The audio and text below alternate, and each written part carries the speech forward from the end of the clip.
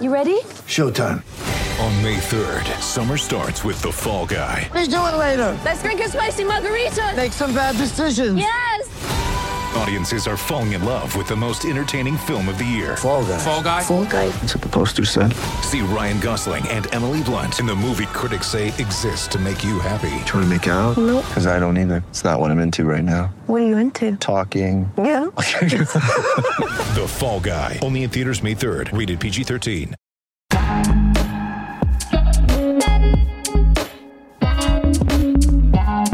Welcome to the weekend edition of Fearless with Jason Whitlock. I am Jason Whitlock, your host. Thank you so much for joining me all week, and particularly on this Saturday. Hope you're enjoying your weekend. I'm getting ready for Ball State, Georgia State in football. Man, I'm fired up. But before I get to the college football weekend, I want to walk you guys through the fire starters for this week. We had a great week of shows. I can't take credit for it. The news cycle was good, and the people working with me are excellent. So fantastic shows this week.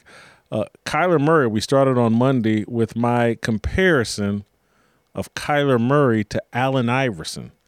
Kyler's the answer to the problems he creates. Right now, Kyler Murray is football's version of Allen Iverson. You might read that or hear that analogy as high praise. It's not. It's recognition of Murray's dynamic skill, diminutive size, and uncanny ability to answer the problems he creates for the Arizona Cardinals. A week after an embarrassing performance in the season opener, Murray added 2 more quarters of uninspiring play to his 2022 resume. At halftime on Sunday, his Cardinals had a real problem. They trailed Las Vegas 20-0. The pint-sized QB with the 2XL contract was a social media laughingstock around 2:30 p.m. yesterday. Twitter memes blamed Murray's lackluster performance on a beta test of a new video game, Call of Duty, I think it was. Well, 90 minutes later, Murray was the toast of the NFL. He razzled, dazzled, and rallied Arizona to a 29-23 overtime victory. Numbers don't tell the Murray story. You had to see it to believe it and appreciate it. In a game of giants, the 5'9", 205-pounder made would-be tacklers look like level 1 ghosts chasing an elite Pac-Man video game player. The 2-point conversion run Murray converted early in the fourth quarter couldn't be pulled off in a game of Madden. Watch it for yourself. Murray. Running out of time. On the move. Coming back this way. Dancing and looking and directing traffic, and look at the length of this play. Murray to the 10, to the 5, and he's going to convert it. That's unbelievable. It was crazy. It was absolutely crazy. Later in the fourth, on a play that will be forgotten, Murray escaped the sack, danced around in the backfield, and forced a holding call on Las Vegas that converted a 4th and 4. 4 plays later, Arizona tied the game with a Murray touchdown run and a 2-point seeing-eye laser to receiver A.J. Green. Kyler Murray is the answer. He's also the problem. Same as Allen Iverson. You couldn't take your eyes off Allen Iverson on a basketball court. The undersized point guard captured your attention and imagination. You marveled at his skill and fearless approach. You were so impressed with his ability to dominate men twice his size, you overlooked his propensity to create his own problems. Iverson was an underdog. Who doesn't love rooting for an underdog? My problem with Iverson was he could have been Isaiah Thomas. I'd rather be Isaiah Thomas than Allen Iverson. Thomas was the solution, not the answer. Answers are temporary and change depending on the question. Iverson won an MVP trophy, but never won an NBA title. Thomas never won the MVP, but won 2 titles in the era of Michael Jordan, Magic Johnson, and Larry Bird. Thomas had a better career than Allen Iverson. Thomas isn't given the credit his accomplishments deserve. Winning 2 championships in an era when the NBA was heavily invested in promoting Jordan, Magic, and Bird is one of the most impressive feats in modern team sports. I enjoy watching Kyler Murray. I don't envision him winning a Super Bowl. He's too inconsistent. His decision-making is too erratic. He doesn't care about preparation. That's why the Cardinals tried to impose a film study clause in his contract. Like Iverson, one day Murray will be captured in an interview mocking the discussion of practice. We talking about practice, not a game, practice. Murray's career will feature a long list of highlights and Pro Bowl appearances. He might even win MVP one season.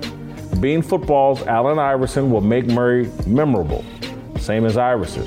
No one will forget Iverson's crossover dribble against Michael Jordan. No one will forget Iverson stepping over Tyronn Lue in the 2001 NBA Finals. But Iverson isn't remembered as a winner or a champion. We live in a time when many athletes and fans would prefer Iverson's legacy over Thomas's. Many people prefer style over substance. I'm not one of those people. Iverson underachieved.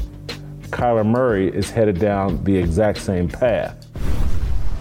Okay, we moved on Tuesday, and I clown-suited Don Lemon because some white woman came on his CNN show and clown-suited him. And so I just kind of piggybacked off her and explained to Don Lemon and everybody else about reparations and how we're not owed anything. We actually owe our ancestors. In less than a minute Monday night, Hillary Fordwich blew up CNN broadcaster Don Lemon's simple-minded narrative on reparations. In a discussion about the British monarchy, Lemon nonchalantly referenced the need for reparations because of England's past colonialism. Fordwich pounced. The seasoned public speaker and expert on the royal family argued that Britain was the first nation to end slavery and that African slave traders owed reparations. Her argument left Lemon speechless. He quickly moved on. Watch for yourself. Well, this is coming when, there's all of this wealth and you hear about it comes as England is facing rising costs of living, a living crisis, austerity budget cuts, and so on.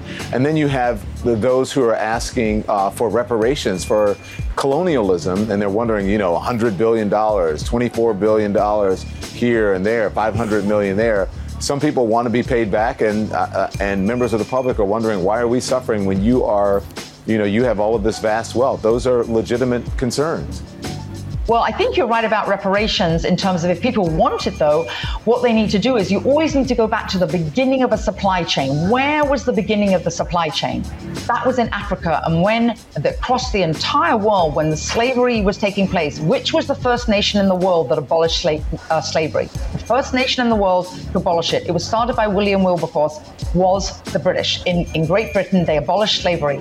2,000 naval men died on the high seas trying to stop slavery. Why? Because the African kings were rounding up their own people. They had them on cages waiting in the beaches. No one was running into Africa to get them.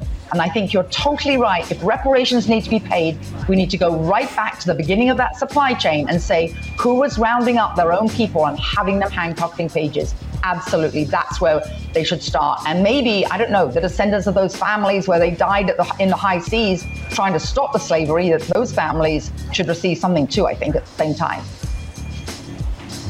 It's an interesting discussion, Hillary. Thank you very much. I appreciate it. We'll continue to discuss in the future.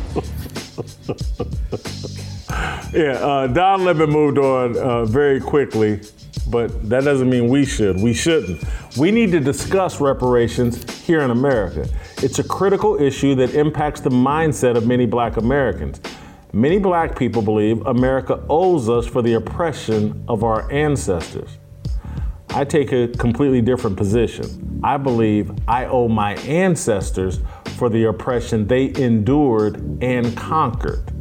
I owe reparations to my mother and father, to my grandparents, to Martin Luther King Jr. and Booker T. Washington, to Frederick Douglass, Abraham Lincoln, Thomas Jefferson, Harriet Tubman, George Washington, and Crispus Attucks, to my high school football coaches, to my fourth grade teacher, to all the people who invested their time, concern, prayers, and mentorship in my development.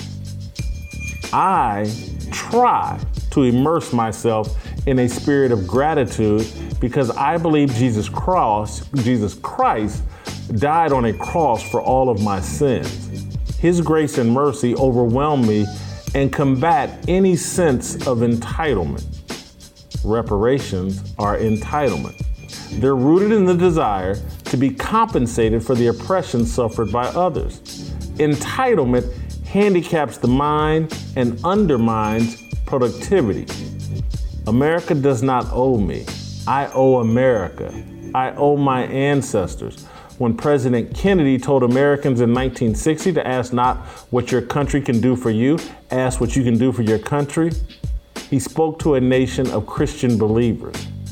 A hallmark of faith is gratitude. A hallmark of a lack of faith is entitlement. My parents' generation, despite facing in-your-face racism, felt grateful for their American citizenship. Their generation and previous generations fought for full American citizenship. They earned it, and I owe them for their sacrifice. We all do. Here's the truth that Hillary Fordwich avoided unloading on Don Lemon. The modern ancestors of African slaves brought to America and England are blessed and owe an enormous debt to our forefathers and mothers. They suffered so that we now live free. They turned lemons into lemonade. I'm not owed reparations. I owe an endless debt to the people who sacrificed their lives so that I could live in the freest, safest, and most opportunity-filled country on the planet. I wake up every day thinking about how I can pay back my mother, father, brother, sister, my high school, my college, and anyone else who helped me along the way. I owe this country. It is not perfect, but there's no place else on the planet I'd rather live. I certainly do not have an interest in living in a land that Britain had to stop from capturing, enslaving, and selling people who look like me. Americans stopped Americans from doing that. The Brits stopped Africans from doing it. I'm an American. I'm not ashamed of that. God placed me in this country for a reason. The American reparations movement sends the message that white people are responsible for the destiny of black people. The movement exonerates black people for our role in the slave trade. We pretend that Europeans invented and initiated the African slave trade. It's revisionist history that defies logic. Africans established the African slave trade. It's laughable to blame the customers for a product line the customers didn't launch. The fight for reparations is reinforcement of a slave mindset. It screams that black people are not responsible for themselves or their actions. It screams that black people are whores to the highest white bidder. Are we? We celebrate rappers who profit from denigrating the image of black people. Jay-Z, Snoop, Dr. Dre, Meek Mill, and all the rest are no different from African slave traders. They sell out black people for record deals and fame. They have an entitled mindset. They owe the world and their ancestors nothing. They've enriched themselves at the expense of other black people. Anyone who complains is vilified as a traitor. Black Americans will not progress until we rid ourselves of the entitled reparations mindset, until we embrace the fact that we owe our ancestors, black and white ancestors, an enormous debt. It got even better on Wednesday. Joe Burrow, the Bengals, he's struggling. I think he's got Colin Kaepernick disease. Guy's full of arrogance, shallowness, narcissism, and wokeness that may be undermining Joe Burrow. He may flame out. I explain. I'm going to say this. I hope I'm wrong about Joe Burrow, the Cincinnati Bengals quarterback. I'm rooting for him. No different from how I rooted for Josh Rosen, Robert Griffin III, Cam Newton, and Colin Kaepernick. I root for pretty much every young quarterback. I want them all to be the next John Elway or Tom Brady or Peyton Manning. Great quarterbacks make sports fun and interesting. So, Cincinnati Bengals fans, back off. We're on the same team here. My tweets analogizing Burrow to Rosen and Griffin were not written with malicious intent. They reflect my gut instincts at the moment. They reflected the reality that sometimes young quarterbacks trip over their own egos and sabotage their careers. I pride myself on having a highly sensitive quarterback ego radar that allows me to detect potential problems before others see it. It starts with a gut feeling and then grows. Monday afternoon, during a discussion with TJ Moe and Steve Kim on this podcast, I had a tingling in my gut when we started talking about Joe Burrow. Initially, I attributed the tingling to the thought of eating Skyline chili while visiting Kings Island's theme park last Saturday. The chili is considered a delicacy in Cincinnati. A humane person wouldn't feed that garbage to a dog. But upon review, it wasn't the chili that set off my radar. It was the realization that Joe Burrow has some of the same personality quirks and characteristics as Rosen, Griffin, Newton, and Kaepernick. Burrow is off to a horrible start to the 2022 NFL season. Fresh off a Super Bowl appearance, the Bengals are 0-2, having lost to the Mitchell Trubisky quarterback Pittsburgh Steelers and the Cooper Rush-led Dallas Cowboys. Joe Burrow is supposed to be the next big thing in football. In his first complete injury-free season, he led the Bengals on an improbable run to the Super Bowl. Prognosticators saw Burrow as the second coming of Dan Marino. But now, Burrow can't outscore Trubisky and Rush, two quarterbacks who will be holding clipboards around Halloween. What's the problem? Let's investigate. Burrow has tossed 4 interceptions in 2 games. Despite a dynamic receiving core, his yards per attempt hover around the bottom of the league. Since he has scored a total of 37 points this season, Burrow has been sacked 13 times. You can blame the sacks on Cincinnati's rebuilt offensive line, but there's more to the story. Burrow doesn't look comfortable in the pocket. He's leaving the pocket too soon, and he's not climbing up in the pocket and helping his offensive tackles. The sacks are a combination of bad O-line play and a skittish quarterback who was sacked 70 times last season. But wait, there's more. Does Joe Burrow have the right attitude? Is Burrow too cocky for his own good? Has he prioritized social justice virtue signaling above football greatness? Is Joe Burrow suffering from Colin Kaepernick disease? The disease killed Josh Rosen in the football womb. The UCLA quarterback entered the NFL with the stated goal of being a social justice champion and complained about the 9 teams that didn't draft him in the first round. He lasted 1 season as a starter in Arizona. Kaepernick disease is a deadly form of arrogance, shallowness, narcissism, and wokeness. The disease is triggered when agents, handlers, and media influencers convince young athletes their mission is to be more than an athlete. The disease has been around for a little more than a decade. Scientists believe the virus leaked from a laboratory in Portland, Oregon years ago when Nike executives, at the behest of China, developed a formula to make LeBron James the next Muhammad Ali. The leak sparked a pandemic across football and basketball. An early symptom of the disease was the desire to kneel during the national anthem. New variants of Kaepernick disease cause athletes to speak out on political issues they know very little about. Joe Burrow recently posted on Instagram about abortion and the Supreme Court's decision to overturn Roe v. Wade. In June, he urged politicians to get those crazy guns off the streets. Back in 2020, during the summer of George Floyd, Burrow and his Bengals teammates made a joint statement standing in front of the National Underground Railroad Museum. Watch for yourself. It is each of our responsibility to affect change in our communities, not only for us, but for those yet to come. We cannot turn a blind eye to the racism still experienced in this country. This is not an issue of politics, but a fight for equality in life. If this nation is to ever reach the goals that it has promised to its citizens, we must be catalysts for change. Look, There's no doubt Burrow has at least a mild form of cap disease. It's not just the wokeness, it's the arrogance, the flamboyance. Those are other telltale signs of cap disease. Arrogance and flamboyance destroyed Cam Newton and RG3. Like Newton and Griffin, Burrow had a singular, spectacular season in college football, won the Heisman Trophy, and entered the NFL draft amid high expectations. Early in Newton and Griffin's pro careers, my QB ego radar started sending me signals that they would not sustain their early success.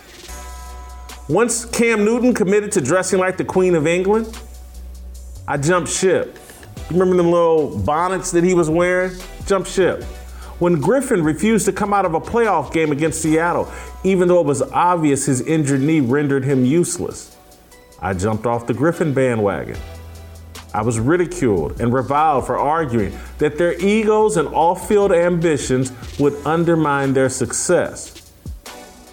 That's what I see potentially happening with Joe Burrow. He wants to be more than an athlete. He wants to be a fashionista. He wants to engage in political discussions. He's distracted and cocky. He's headed down the same path as Rosen, Griffin, Newton, and Kaepernick. Those guys all ignored my warning and continued down the path of destruction. Joe Burrow should focus solely on football right now. He can be a runway model and an uninformed political pundit in his 40s. Now's the time to be a great quarterback. Get ready for the greatest roast of all time, the Roast of Tom Brady, a Netflix live event happening May 5th. Hosted by Kevin Hart, the 7-time world champion gets his cleats held to the fire by famous friends and frenemies on an unforgettable night where everything is fair game. Tune in on May 5th at 5 p.m. Pacific time for the Roast of Tom Brady, live only on Netflix. Thursday, I kind of went off the cuff. But I had to go off the cuff because Stephen A. Smith was so stupid on ESPN as he talked about Ime Udoka and his suspension with the Boston Celtics. I had to put a clown suit on Stephen A. Smith, which wasn't all that hard because he already put the red nose and floppy shoes on himself. Why do we know this? Because if it were me and I'm standing in front of the Boston Celtics, you know, if you're Adrian Wojnarowski, our extraordinary insider who's been all over this story, along with Shawnee and others, I get it. What I'm saying is, why do we know this? Why is this publicized? This is a comical question coming from someone who purports to be a journalist or a journalist in his past. This is a comical question. Why do we know this? Because and first of all, we don't know it from the Boston Celtics. This all happened 1, 2, 3, 4 a.m. in the morning. This to me sounds like one of Emmy's assistant coaches is friends with someone in the media and they're gossiping about why they're not going to have their head coach next season or why he may get suspended. This isn't Brad Stevens, who's running the Boston Celtics, or some high-end executive saying, hey, you know what, at 4 a.m, we want to leak this out to Adrian and Shams. These are reporters doing their job, calling all of their sources, calling agents. Because there's someone, Emmy, I'm sure he and his agent are pissed off. They may have leaked it. They may have told these guys.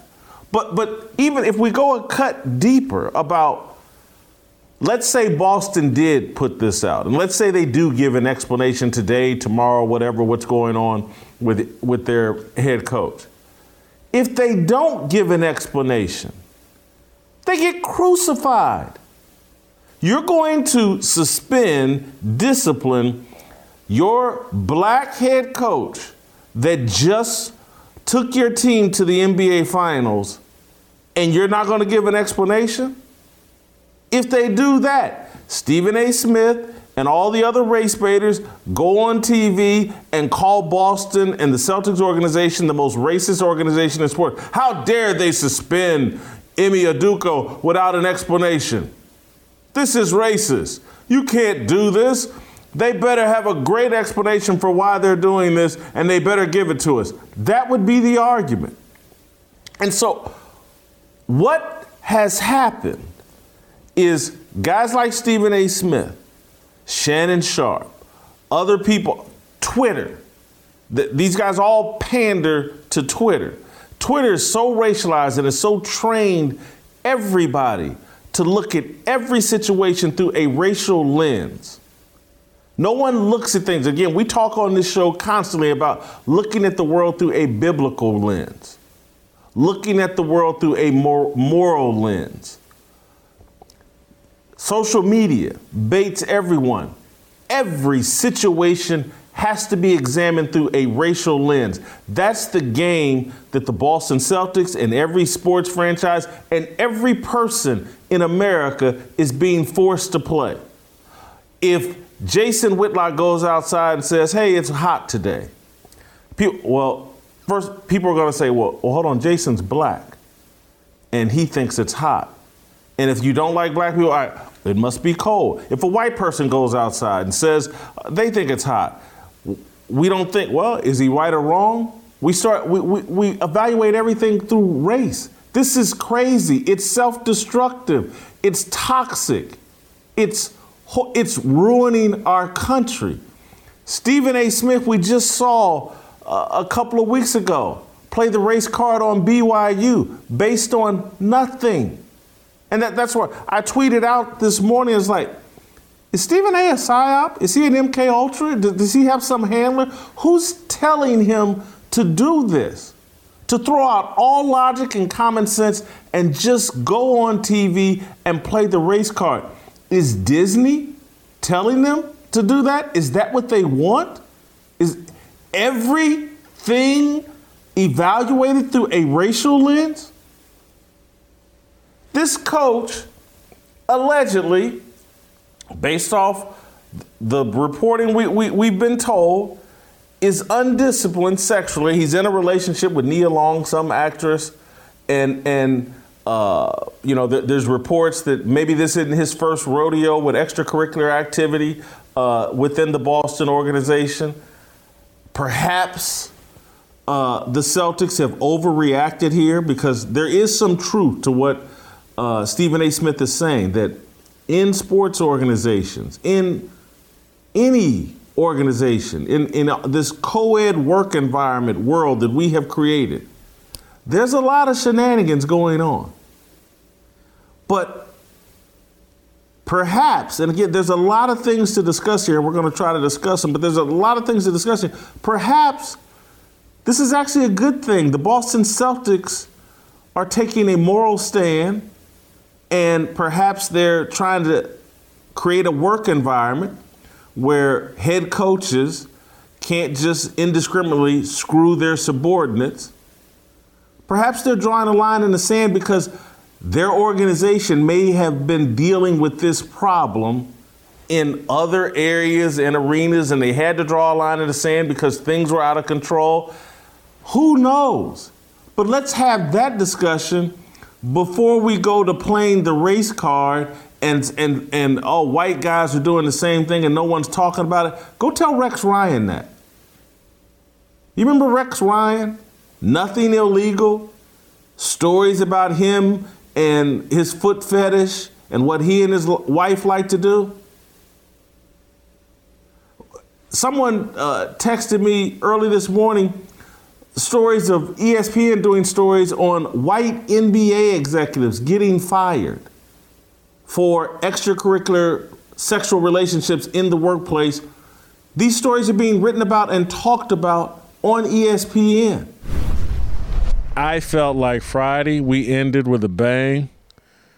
I somehow combined the Ime Udoka topic with Brett Favre and answered all the people. What about Brett Favre? What about Brett Favre? Brett Favre, Brett Favre, Brett Favre, Brett Favre. Well, I'll tell you about Brett Favre. and how it has nothing to do really with race and everything to do with entitlement. Entitlement. That's what binds Brett Favre and Ime Udoka. Nothing else. For the past 48 hours, since NBA reporters Adrian Wojnarowski and Shams Charania dropped the news of Udoka's workplace malfeasance, social media pundits have desperately tried to place the Hall of Fame quarterback and Celtics head coach in the whataboutism racial blender.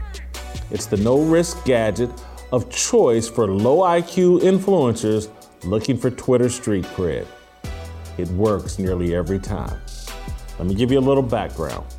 The Boston Celtics had announced late Thursday night, had a press conference this Monday, announcing that they suspended Udoka for the entire 22-23 season because he violated the team's personal conduct policy. Reports allege that Udoka participated in an inappropriate consensual sexual relationship with a female staff member. On the other hand, Favre has been in the news of late because of his alleged role in a Mississippi welfare scheme that tried to funnel $5 million to a volleyball facility at his alma mater, Southern Mississippi, where his daughter played. Udoka is a basketball coach. Favre is a retired NFL player. The stories are seemingly unrelated. But given the fact Udoka is black and Favre is white, Twitter rewards its users and high-profile influencers for connecting the two events. Failed NFL quarterback turned ESPN broadcaster Robert Griffin III flipped the switch early Thursday morning, tweeting, quote, "If you're more upset about Ime Udoka and the Celtics situation than Brett Favre stealing millions in welfare money from the poorest people in our country in Mississippi, then you are part of the problem." End quote. The nonsensical tweet has nearly 150,000 likes and 30,000 retweets. Thanks to the dopamine coursing through his brain, RG3 has every right to believe he tweeted something very profound and logically sound. Like all social media apps, Twitter rewards idiocy. But here's the truth.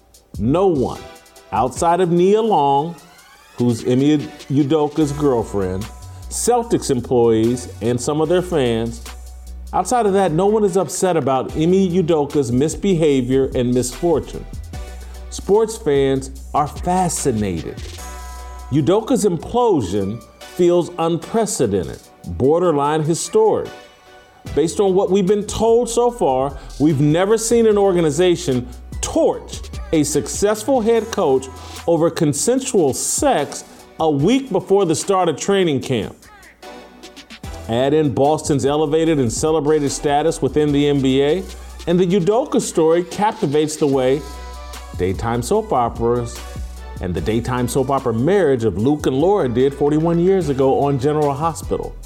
30 million viewers tuned into that wedding. The daytime soap opera craze expired more than a decade ago. They've been replaced by an army of talk shows that rely on messy reality TV storylines. Udoka delivered one. But I digress.